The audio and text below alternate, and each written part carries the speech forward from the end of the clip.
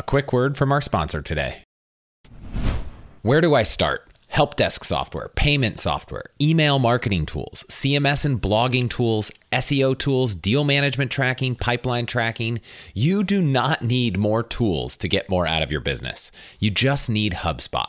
Their all-in-one customer platform is the ultimate business hack for all your customer-facing teams. You can create best-in-class campaigns and automate outreach with workflows that will generate more qualified leads for your business. HubSpot will also keep track of every prospect with category-leading pipeline management so you can close more deals. Finally, you can use powerful AI chatbots and develop a knowledge base to scale your support. HubSpot is built to deliver results, drive more revenue, and to help your business grow faster than you ever thought was possible. Try it for yourself today at HubSpot.com. Again, go check out HubSpot.com today.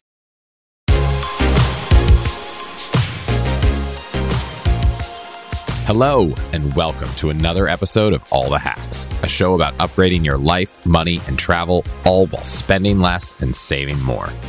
I'm your host, Chris Hutchins, and I'm excited to have you on my journey to find all the hacks.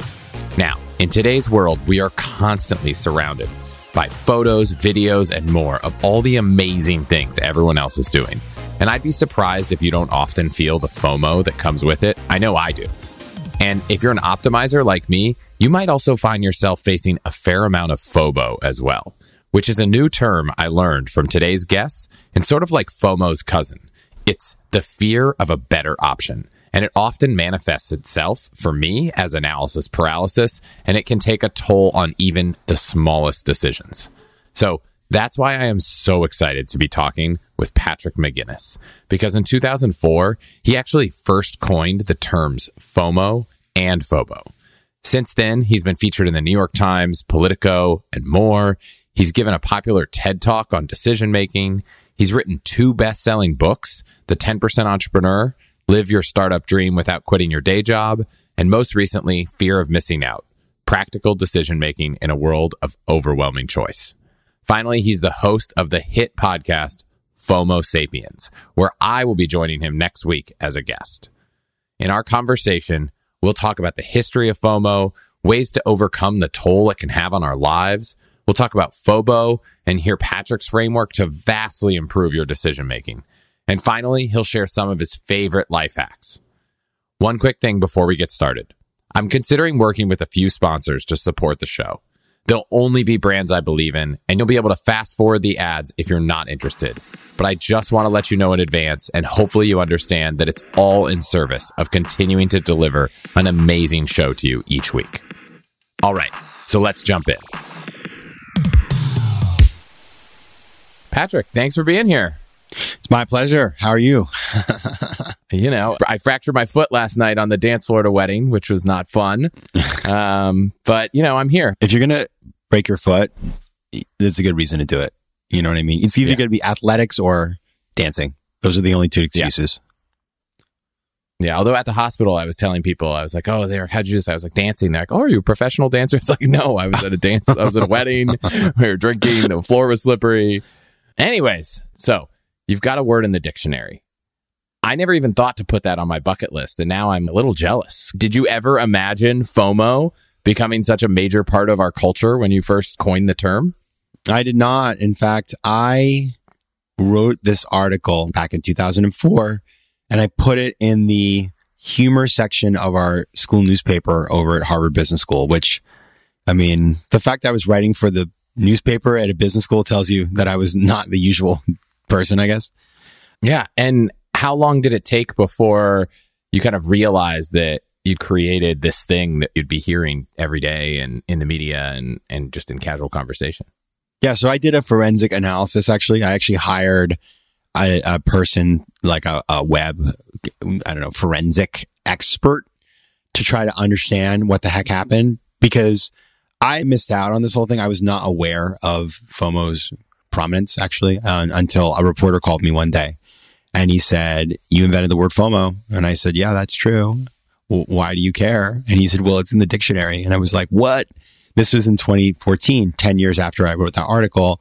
And so when I got more involved and was working on a book about the topic, I decided to really get into it and try to figure out what happened. And what I was able to reconstruct through my own research and then the work of the forensic person is that, my article came out in 2004. It was the first time it was used anywhere in an article called McGinnis's Two Foes, Social Theory at Harvard Business School. And then it stayed on in the school because it became very popular and it became a term that was used there. And then it spread to other MBA programs. And in 2007, 3 years later, Business Week wrote an article about FOMO at business schools. And so that was kind of a moment in its sort of popularity spreading. And then in 2009, a woman called Katrina Fake, who is the founder of Flickr, wrote a blog post about it in reference to South by Southwest. And sometimes people credit her with being the creator of FOMO. And it's just the internet doesn't lie. She used the term and popularized it for sure, but it was not her creation.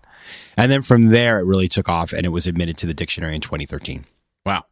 And what was the premise of the original article? So the article I think it's a funny article still. When I read it, I'm always like, I'm pleased that I wrote it. I was like, wow, I'm a much better writer than I think I imagined at the time. But it's this satirical piece about the day in the life of a typical student in an MBA program and how they struggle to do all of these things. And I actually give somebody's calendar, sort of like at 6:00, you go to drinks with friends. At 6:45, you go stop by a lecture at 6, for 7 minutes to say hello to this one girl you met. Then 5 minutes later, you're off to dinner. And then, I sort of take you through, and then there are 4 birthday parties. And, you're out until 3. And so it's sort of because that was the life that we led. And I'm from a small town in Maine called Sanford, Maine. It's really simple. People don't live that way. It's a kind of place where you do like one thing a day. And then to find myself in this really uber social environment, which was very much fueled by the fact that we had just come out of 9/11 and people were sort of like, realized the fragility of life and how you have to live life to the fullest, because it was so different than the life I had known before. I decided I had to write an article about it because it was this, I started using this word FOMO and I was like, I got to write about this because it's like, I'm going to leave this place and go back to the normal world and I'm not going to have this craziness in my life anymore. Of course, now we all have FOMO because of social media. And funny enough, when I wrote that article, Mark Zuckerberg was a mile away from me on the other side of the Charles River, inventing the first version of Facebook. And I credit sort of him and Facebook and social media with making FOMO much more than a sort of high class problem, but something that all of us feel. Yeah. And just so we're all on the same page, as the term creator, do you have a definition that you prefer for FOMO? I'm sure there are many in different dictionaries. It's a great question. Nobody's ever asked me that before. And it's true. So when I decided to write this book, I did a ton of research because I'm not a psychologist, nor would I ever claim to be a psychologist, but psychologists love to write about FOMO. And there have been so many journal articles. Like, it's quite amazing to me. Then you have a bunch of PhDs writing articles about FOMO. It's just mind blowing. And so I read all of them and I realized that there was no consistency in how the academic world and the clinical psychology world was defining FOMO. And then I read all of the dictionary versions, obviously, and the Urban Dictionary definition as well, which is, one of the first times it was written about, actually, in about 2007, I believe. And I realized that it was all over the map. And so I formulated a definition that is my standard definition. And the definition is this: FOMO is an anxiety often fueled by social media based on the perception that other people are having more beneficial experiences than you. And it is a fear of being excluded from a beneficial collective experience. And you said a perception. So obviously it doesn't have to be reality to be FOMO. Exactly. So that's where the rubber hits the road in terms of the pathology of this whole thing, is its perception. So you see something, and that's why social media is so insidious.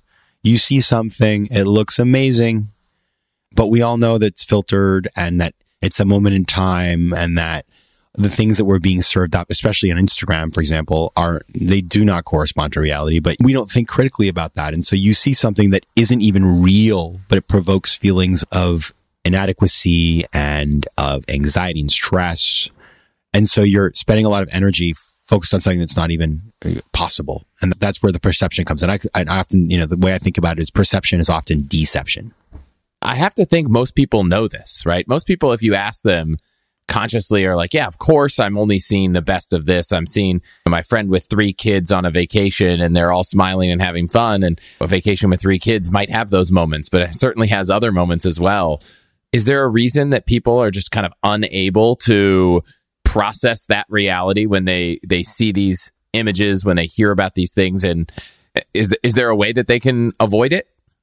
There is. And, I think the reality is that people know, but these companies that make social media networks and other things, and not just social media, of course, it can be on things you see on television or things you hear about in the real world, but focusing particularly on social media is these companies are extremely sophisticated and they are creating habit forming applications that are designed to manipulate you.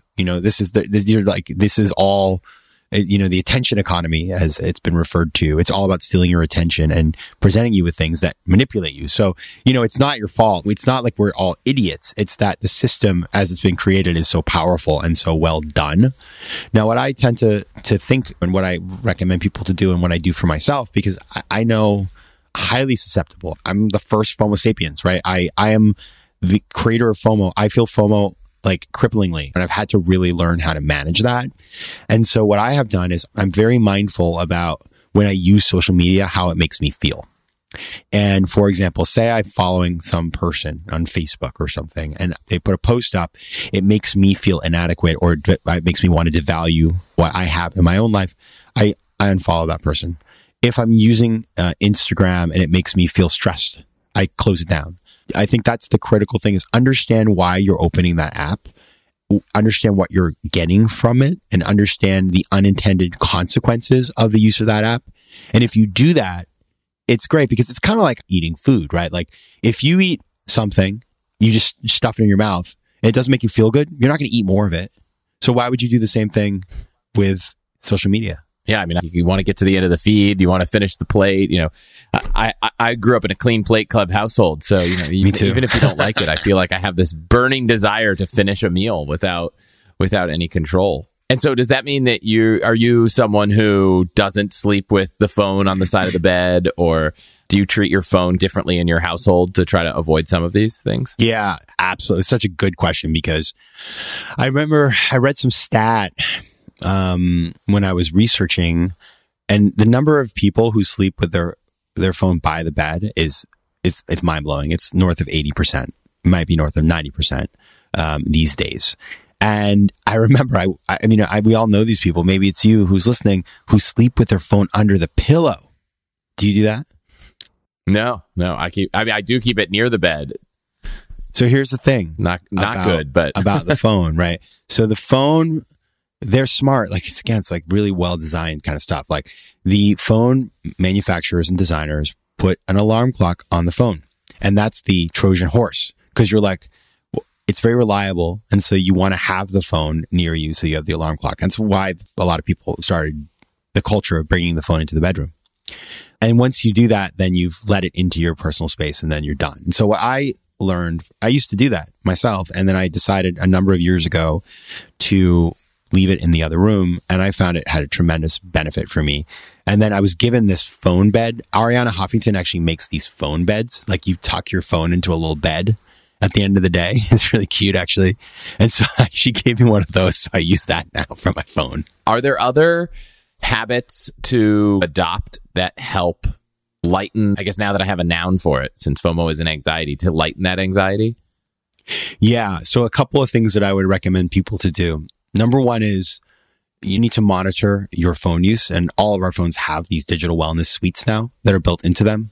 And so I take a good look every week at how I'm spending my time online. It's just helpful to be mindful of like, oh my goodness, why did I spend 43 minutes a day on Instagram? Like, what did that give me, and why did I pick that up? So just thinking about the root cause of why you engage in social media, it's really important to do.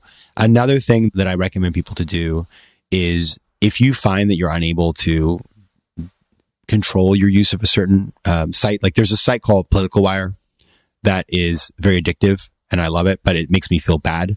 So I have a rule that I'm only allowed to look at that site when I'm at a desktop and not on my phone. And that really helps me to cut down on my use. It's just like a rule I have. I'm not allowed to look at Twitter either on my phone, and I don't do that. And when I slip up, I notice that my quality of life goes down dramatically. And then there are some other hacks that I don't have any distractive apps on my front page. I have to go into a folder to find them. And so I create sort of a barrier that makes it a bit hard to use them. And the other thing that some people do, which I have not chosen to do, but some find helpful, is to put your phone in grayscale. And I'm actually going to try, I have a little hack I'm going to try now. I'm announcing this to the world today on your show.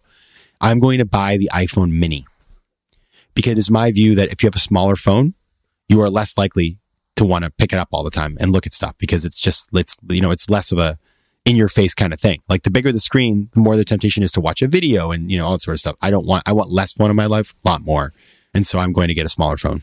I like that. I mean, you could go all the way back and get an old like Motorola Razr that can't do anything. I'm not interested in that. It's a fascinating concept because I know people who have done that. My view with all of this stuff is it's not about abstinence. It's about sort of having a healthy diet. Like if you're trying to lose weight and you just don't eat anything for days and days, that's not sustainable. It's not healthy. And also it's not fun.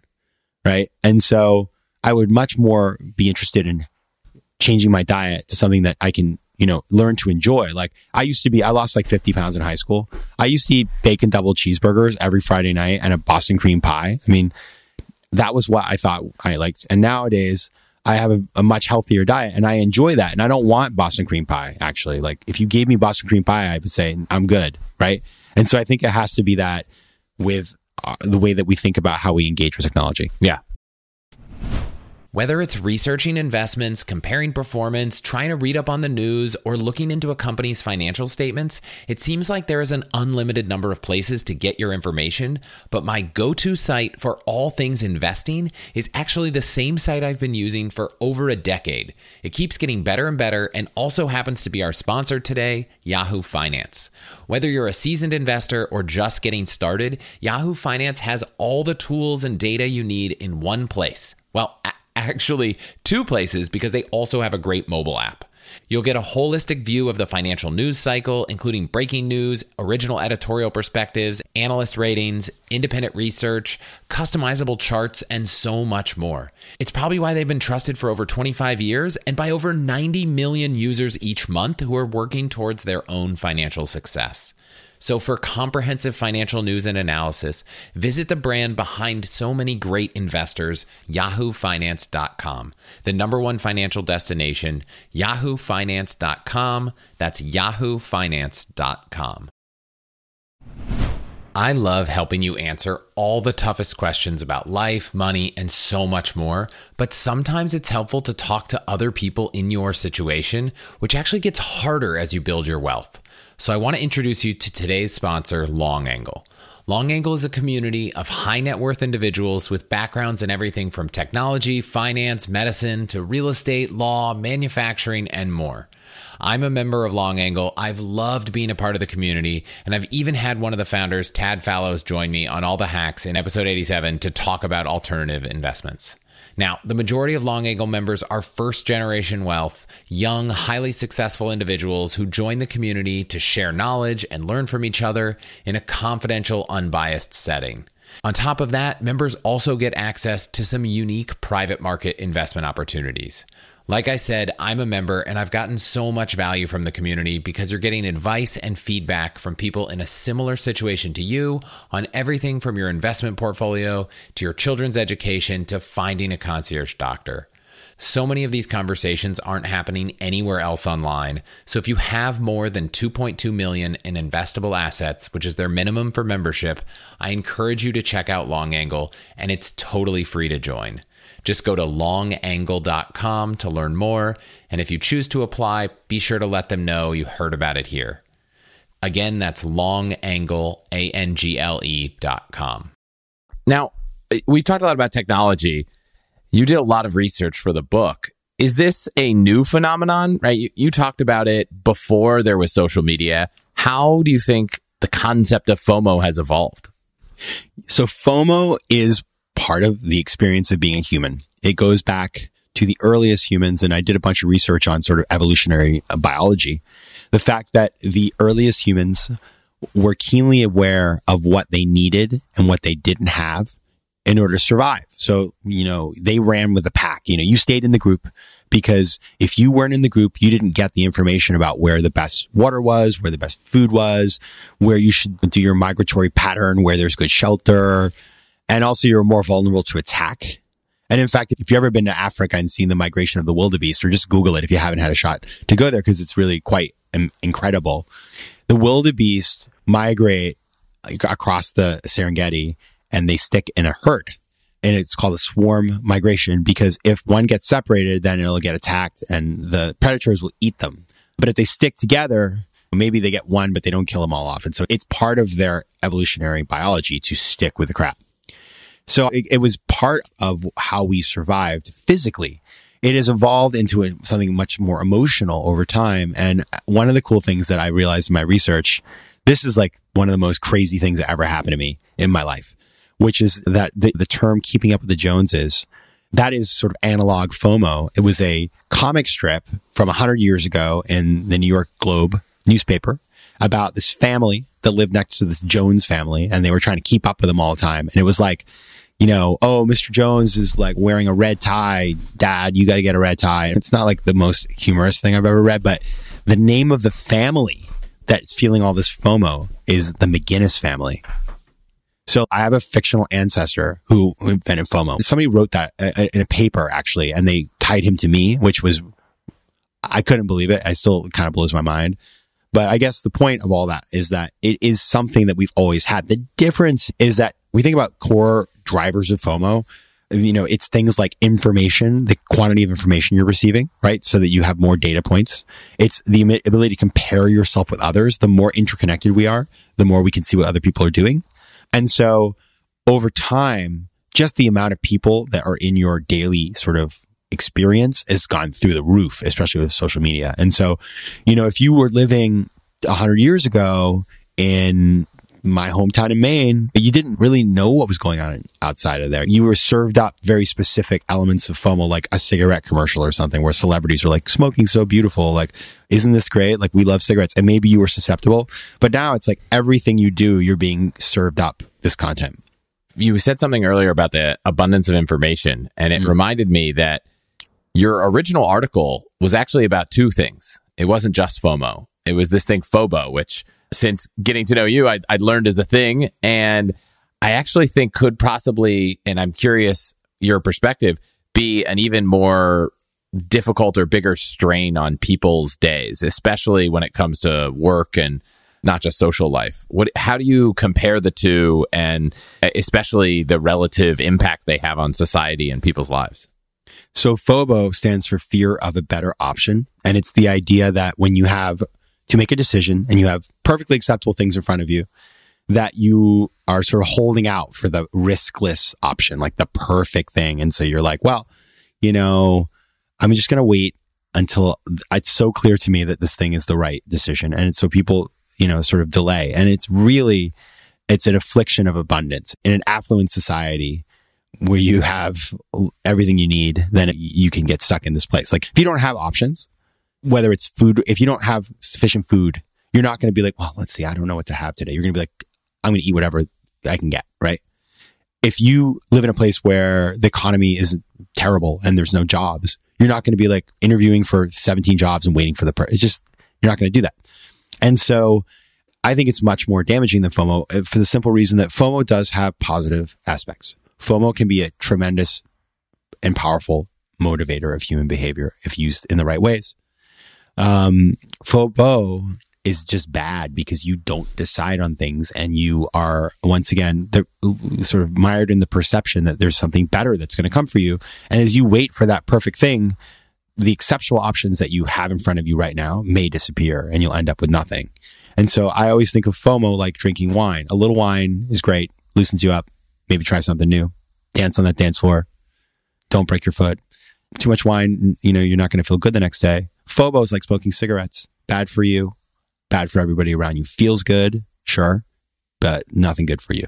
And is FOBO directly linked or maybe even a synonym to analysis paralysis, or are those similar? They are. So the paradox of choice, which if any of you have read it by Barry Schwartz, is a fantastic book. I love it. And I didn't read that book until actually, I think I read it. His book came out in 2004. So I'm not claiming that I invented the paradox of choice. He clearly did. He's been doing that his whole career. But I think that they have a lot of things in common. The idea that the more choice we have, the less happy we are is very much in the realm of the FOBO sort of situation. Yeah. So I have a lot of FOBO issues. And my wife and I used to struggle trying to figure out where we'd go for dinner. And my solution, which I'm sure is not the best solution, was I printed off a list of like 12 cuisines. And we would just pass it between each other and we each had to cross one off. And then finally we'd get to the end and we were like, okay, tonight we're having Indian food.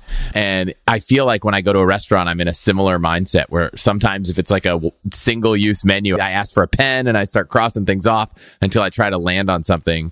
And rationally, I'm like, you know what? If I just looked at what I thought were the top 3 things and just picked one, I would probably enjoy this dinner experience better because I didn't spend my whole time stressing out about what to pick.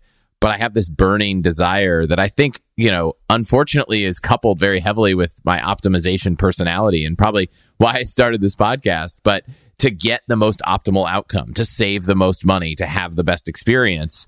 And there are probably circumstances where that matters and some that aren't, and circumstances where it doesn't matter at all. How can you help me?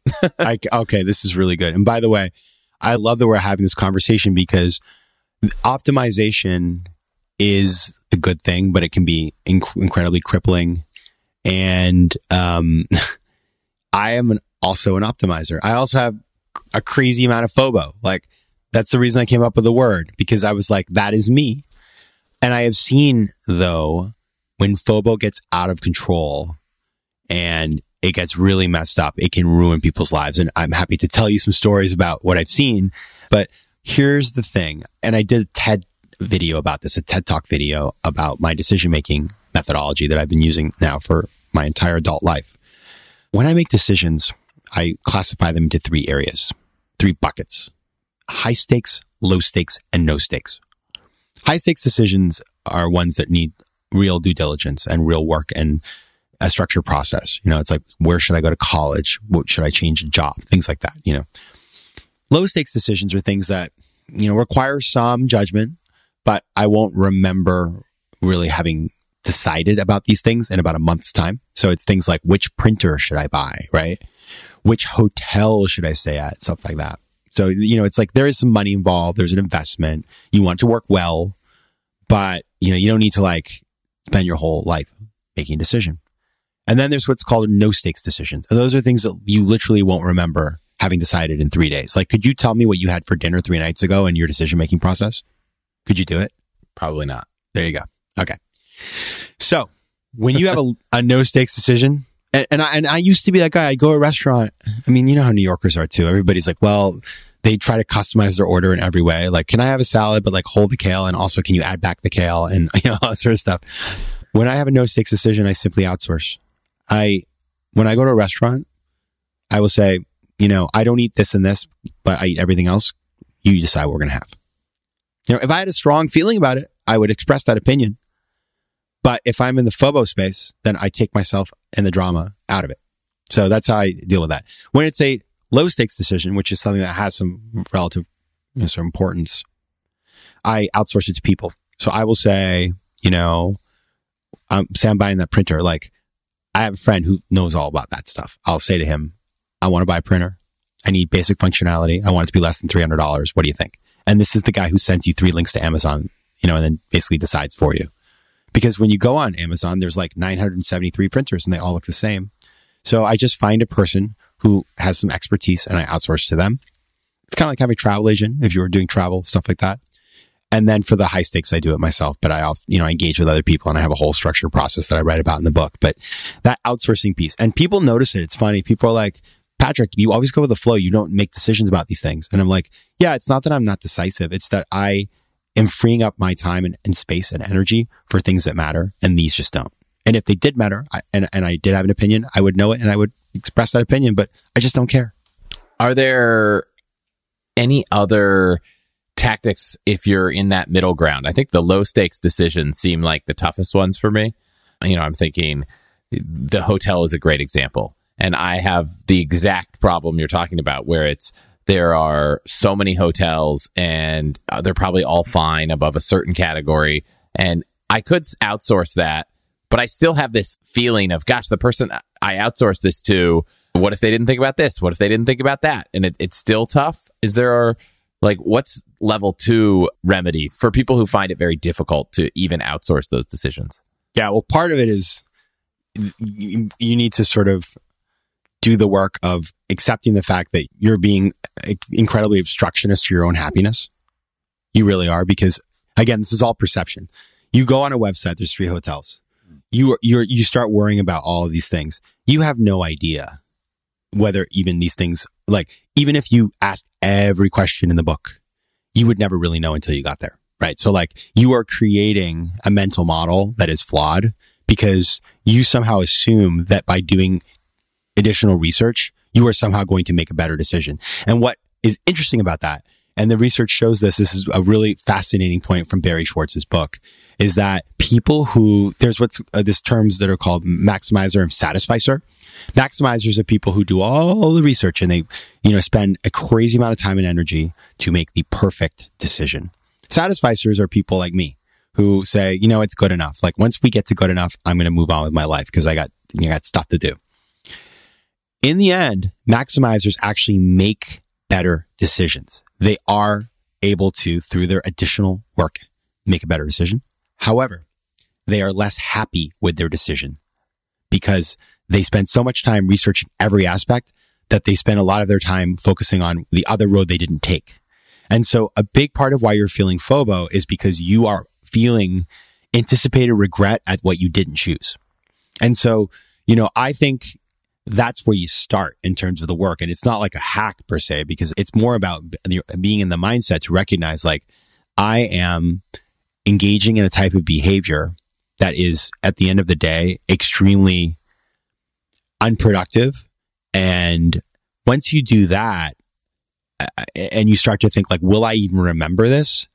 Then you will be free. And the reality of decisions, and the thing that people don't think about, is decisions are like doors.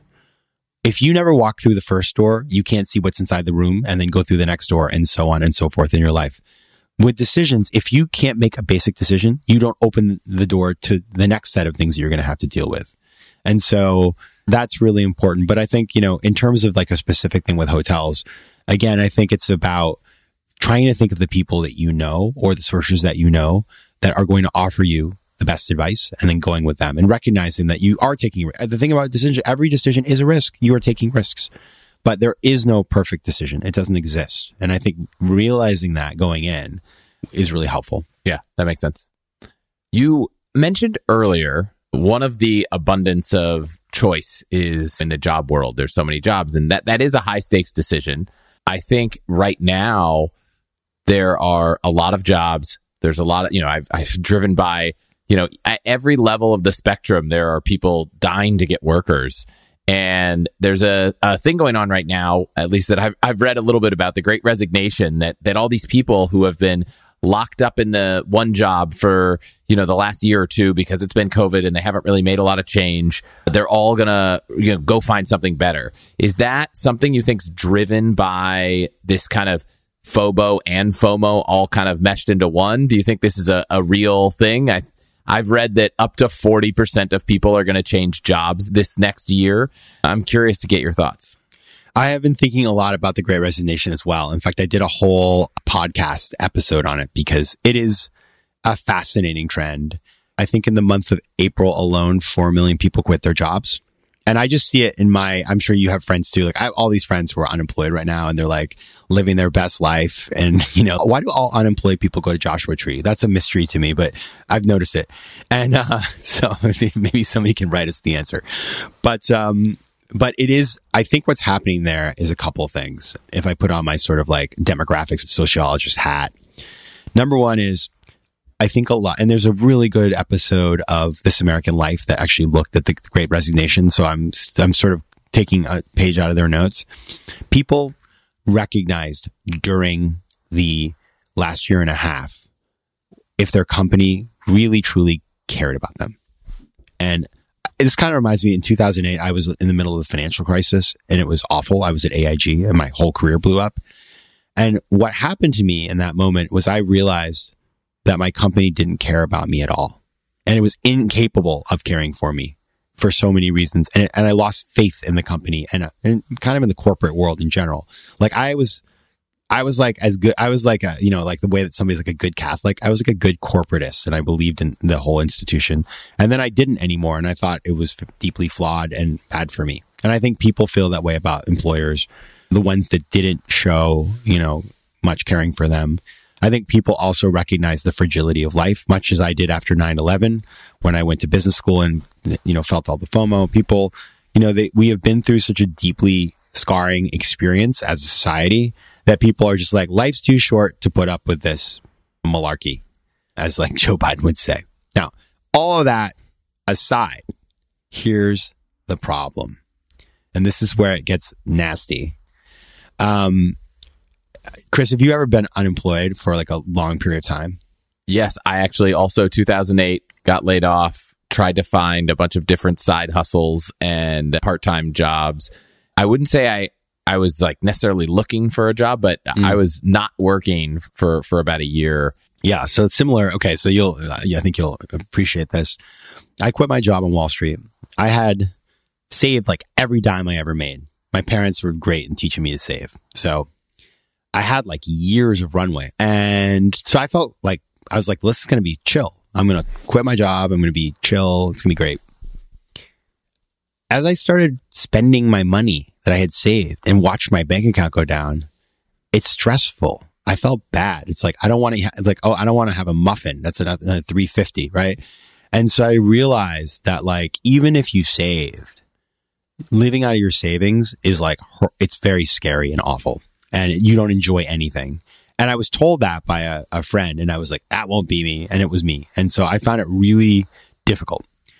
And so that was from the very privileged position of having savings. Like if you don't, then it's even worse, right? And so what I fear for people, it's like when you quit your job, I remember I felt joy, like a deep and abiding joy every day. I'd wake up and I'd like it was like out of like a animated movie, like a bird would land on my shoulder and I'd like sing to it. I was so happy, like it was just, I was like, I feel so free. And that feelings, they last for a while, actually. They're shockingly powerful. But then eventually over time, they fade because, you get used to it like anything else.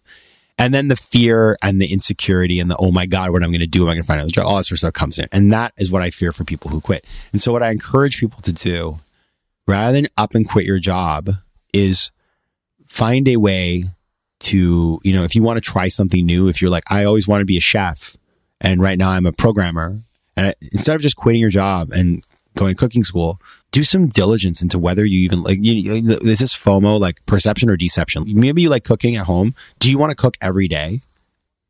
946 people come to your restaurant.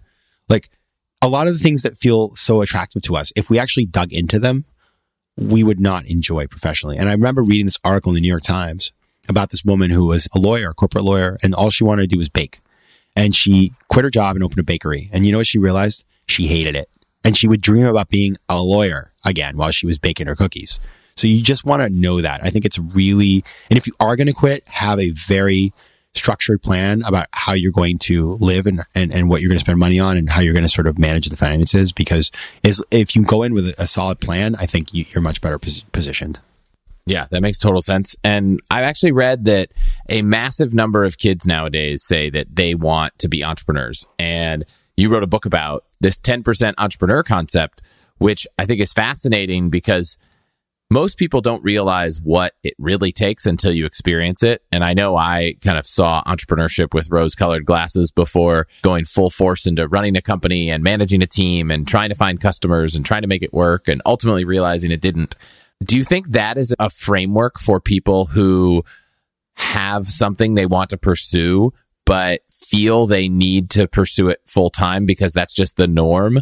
Is there a way to kind of overcome that feeling of, I have to quit my job to go bake, but is there a way to just kind of adopt this 10% lifestyle easily, or what's a process for doing that? So we're all sold this bill of goods that, unless you're suffering and in pain as an entrepreneur, you can't succeed. And you see it all the time. Like there's a whole like entrepreneurship porn kind of industry. like grinding really hard. And that's kind of people are realizing that's like kind of all BS. But it is still like a cultural thing that unless you're bleeding, like somehow you didn't play hard enough. And that's just not me. And so when I left Wall Street, I was like, oh man, I should be an entrepreneur because, it's the way to go. And I have a lot of friends who are entrepreneurs, but I didn't have the guts to just jump into one thing. Especially after the AIG debacle, I was like, I want to be diversified. I want to have a much more portfolio approach. And, as I started to do all these things on the side, I realized actually this is pretty amazing because you can have sort of like a steady income stream from stuff, but then you can kind of sort of put 10% of your time, money, and energy into very high risk things that, potentially have high reward. And it's also a great way to try an idea. And then if you like that, you could then scale up. You don't have to stay at 10%. You can go to 50, 100. In fact, many of the people that I interviewed for my book started at 10%, figured out if the idea worked. Like, they did their minimum viable product. They got some paying customers and then they went to their company and said, hey, I have this startup.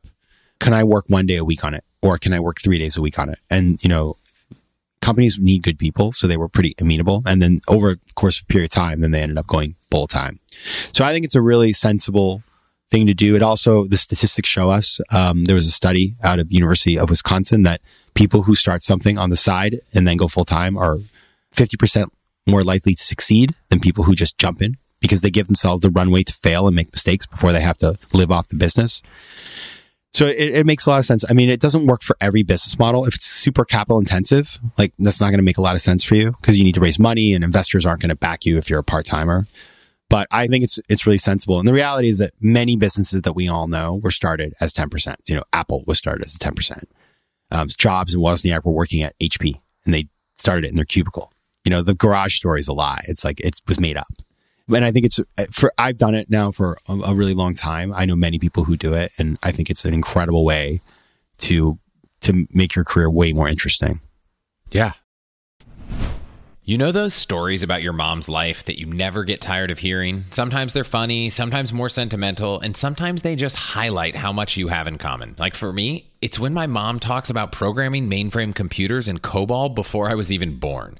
So for this Mother's Day, I have to tell you about a perfect gift to help you capture and preserve all those amazing stories and memories for years to come. It's called Storyworth. I've given it as a gift multiple times. It's awesome, and they are also one of our sponsors today. Here's how it works. Every week, Storyworth emails your loved one a thought-provoking question that you get to help pick, like what's the bravest thing you've ever done, or where's the farthest you've ever traveled, and they just need to reply to that email with a story. Long or short, doesn't matter. Then, after a year, Storyworth compiles all those stories and photos into a beautiful keepsake hardcover book that I am excited we now have a few of in our family, and they'll last for generations. Storyworth really is an amazing gift, which is probably why they've been trusted with millions of stories from customers over the past decade. So, give all the moms in your life a unique, heartfelt gift you'll all cherish for years. Storyworth. Right now, save $10 on your first purchase when you go to allthehacks.com/storyworth. That's allthehacks.com/storyworth to save $10 on your first purchase.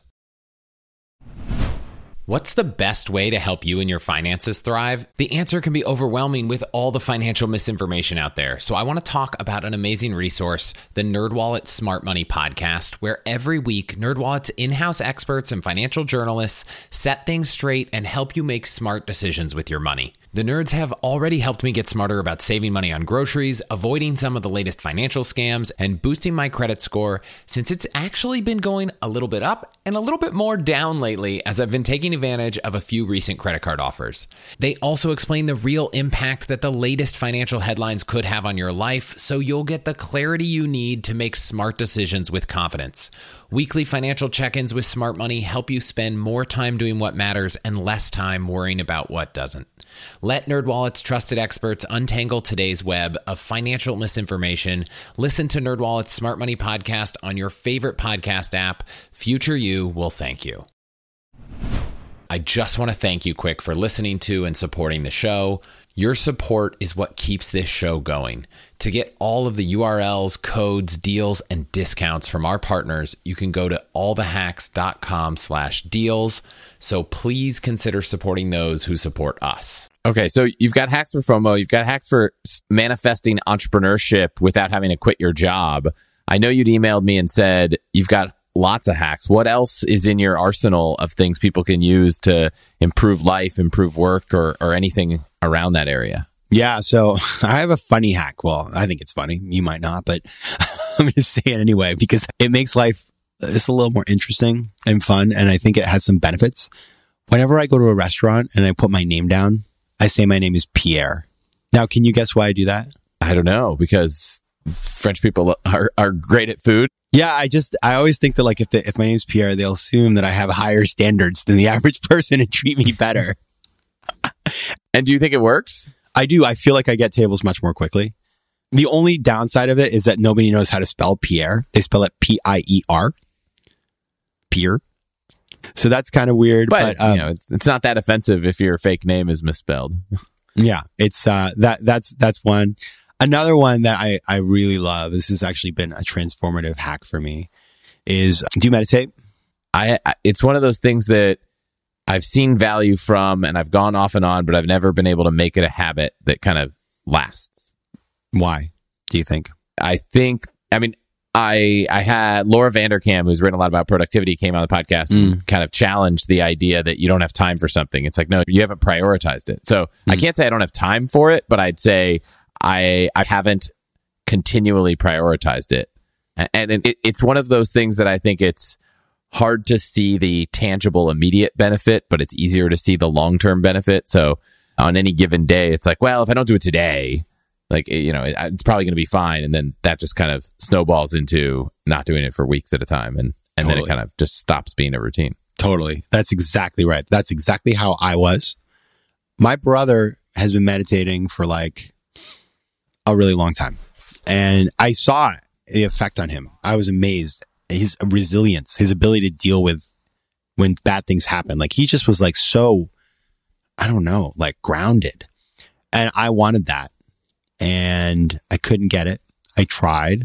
I even went to like this thing with him and I didn't like the style or the people. So it wasn't for me. But I would start going to classes and I realized like many other things in the world, like there's no one way to do things. Like if somebody tells you you're meditating wrong, like they've missed it's not like that.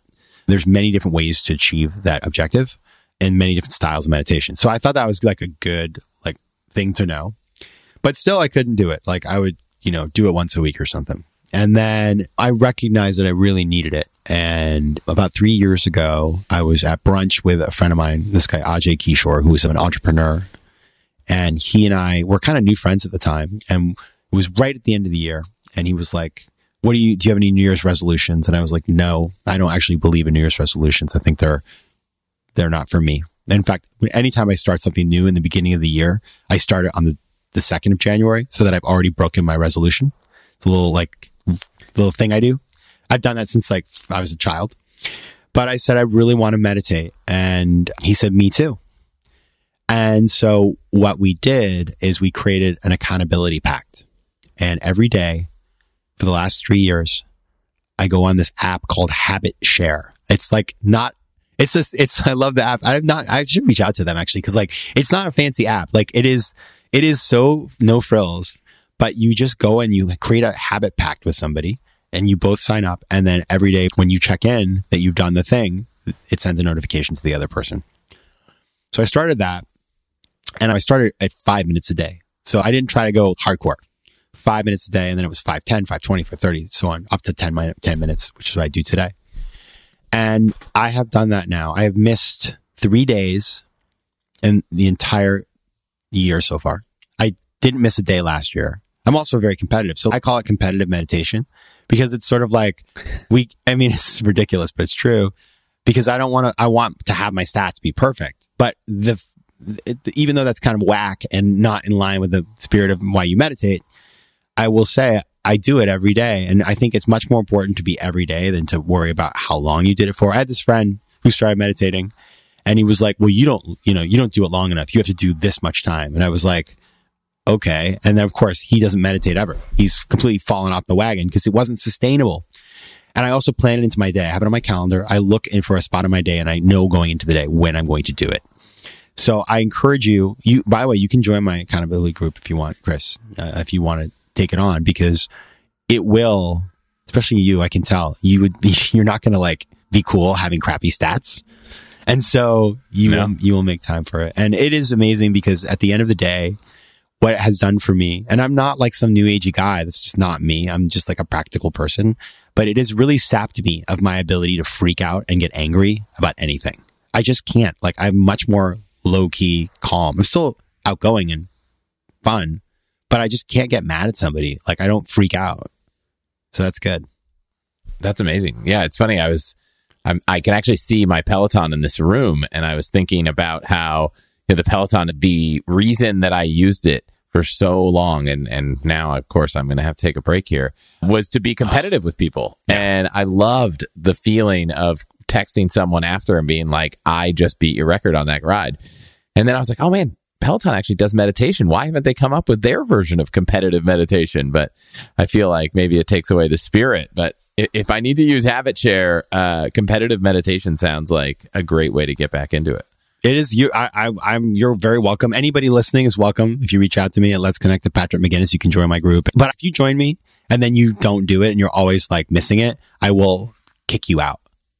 Because I'm not here to see bad stats. I want excellence. That's awesome. Any other final hacks? Oh man, well, this is not so much of a hack, but it's something that I did that really was life-changing as well for me that I would encourage everybody to do, which is get yourself a proper setup for your home office. Like, I have been working for myself for a decade. I worked off of a laptop for like 9 years. And then when I moved into this new place that I moved into this year, I got myself an extra large screen. I got the trackpad, the wireless one. I got the wireless keyboard. I got a really good webcam, much better than the one that's on my laptop. I got, a nice light, a ring light, because, it's 2021, so you want to look good. And I invested in all of that. And what it has done for me is radically improve my productivity. And also, I enjoy sitting at that desk, working off a laptop. And now when I do it, by the way, like, I hate it. If I'm like at a coffee shop on my laptop, I'm like, how did I do this for so many years? And so it's just better for your health, but it also just makes your work better. And so I encourage people to make that investment. And by the way, this was kind of crazy. It was so much cheaper than I could have ever thought to get all of this stuff together. Stuff is just really cheap now. And so you're not going to break the bank to do it. Yeah, I have a setup and now I can't really work on a laptop, which actually is good. While I might not leave my phone out of the bedroom, I often never use my computer in the bedroom because I'm like, no, I want to work at my desk. I don't want to work on a laptop in the bed or on a couch. So yeah. I totally agree. I just think like, I'm like, I really want to look at Twitter. So I'm going to sit at my desk. That's what I run over there. It's so sad. But I will say there are a lot of companies and they may or may not publish this. You may want to reach out, but I've heard of a lot of friends whose companies were willing to help pay for something to make their office setup good. So even if there's not a formal policy, I would reach out to your manager, your HR team and say, hey, is there any room in the budget for me to upgrade my desk, upgrade my chair, get a monitor, get a light? And I would be surprised if most people couldn't get someone to pay for something to make their experience better, especially because a more productive employee is a better employee for the company as well. That's a smart idea. All right. This is awesome. You have so many things going on. Where should people find everything you're working on right now? All right. So first of all, everybody, this is a momentous week in the history of podcasting because me and Chris are going on each other's shows. So Chris kindly had me on his show and he is coming over to FOMO Sapiens, which is my show at FOMOSapiens.com. And so you can find that wherever you get podcasts and smash that subscribe button for all the goodies. That's number one. Number two, if you want to learn more about my work, you can also check out patrickmcginnis.com. And the links to all the socials. I have a really, I think it's pretty cool Instagram at Patrick J. McGinnis. And you've probably just heard a million times, I love Twitter. So I'm at PJ McGinnis. So all of those places. And you'll also be able to, if you're interested in 10% Entrepreneur, I've released an audio course, like in a podcast format with a company called Himalaya. So if you go to Himalaya.com/part-time, you can get a free trial subscription and check it out. Awesome. I will link to everything here that we talked about and some of the books you mentioned all in the show notes. Thank you so much for coming on. And I'm excited to swap sides and be on the other side of the table. Thank you so much. It was a pleasure being here. And yes, we will continue the conversation over at FOMO Sapiens. That was fantastic. I hope you all enjoyed this conversation as much as I did. And I'll make sure to put links to everything we discussed in the show notes. I'm about to kick off the process of finding the guests, scheduling, and recording the next few months of episodes. So if there's a topic or person you have in mind, please send me a note and I'll do my best to try to make it happen. My email is chris@allthehacks.com. You're also welcome to send any questions you have for me or any feedback you have on the show. I love getting all your emails and I'll do my best to respond to every single one. All right. Thank you so much for all your support. See you next week.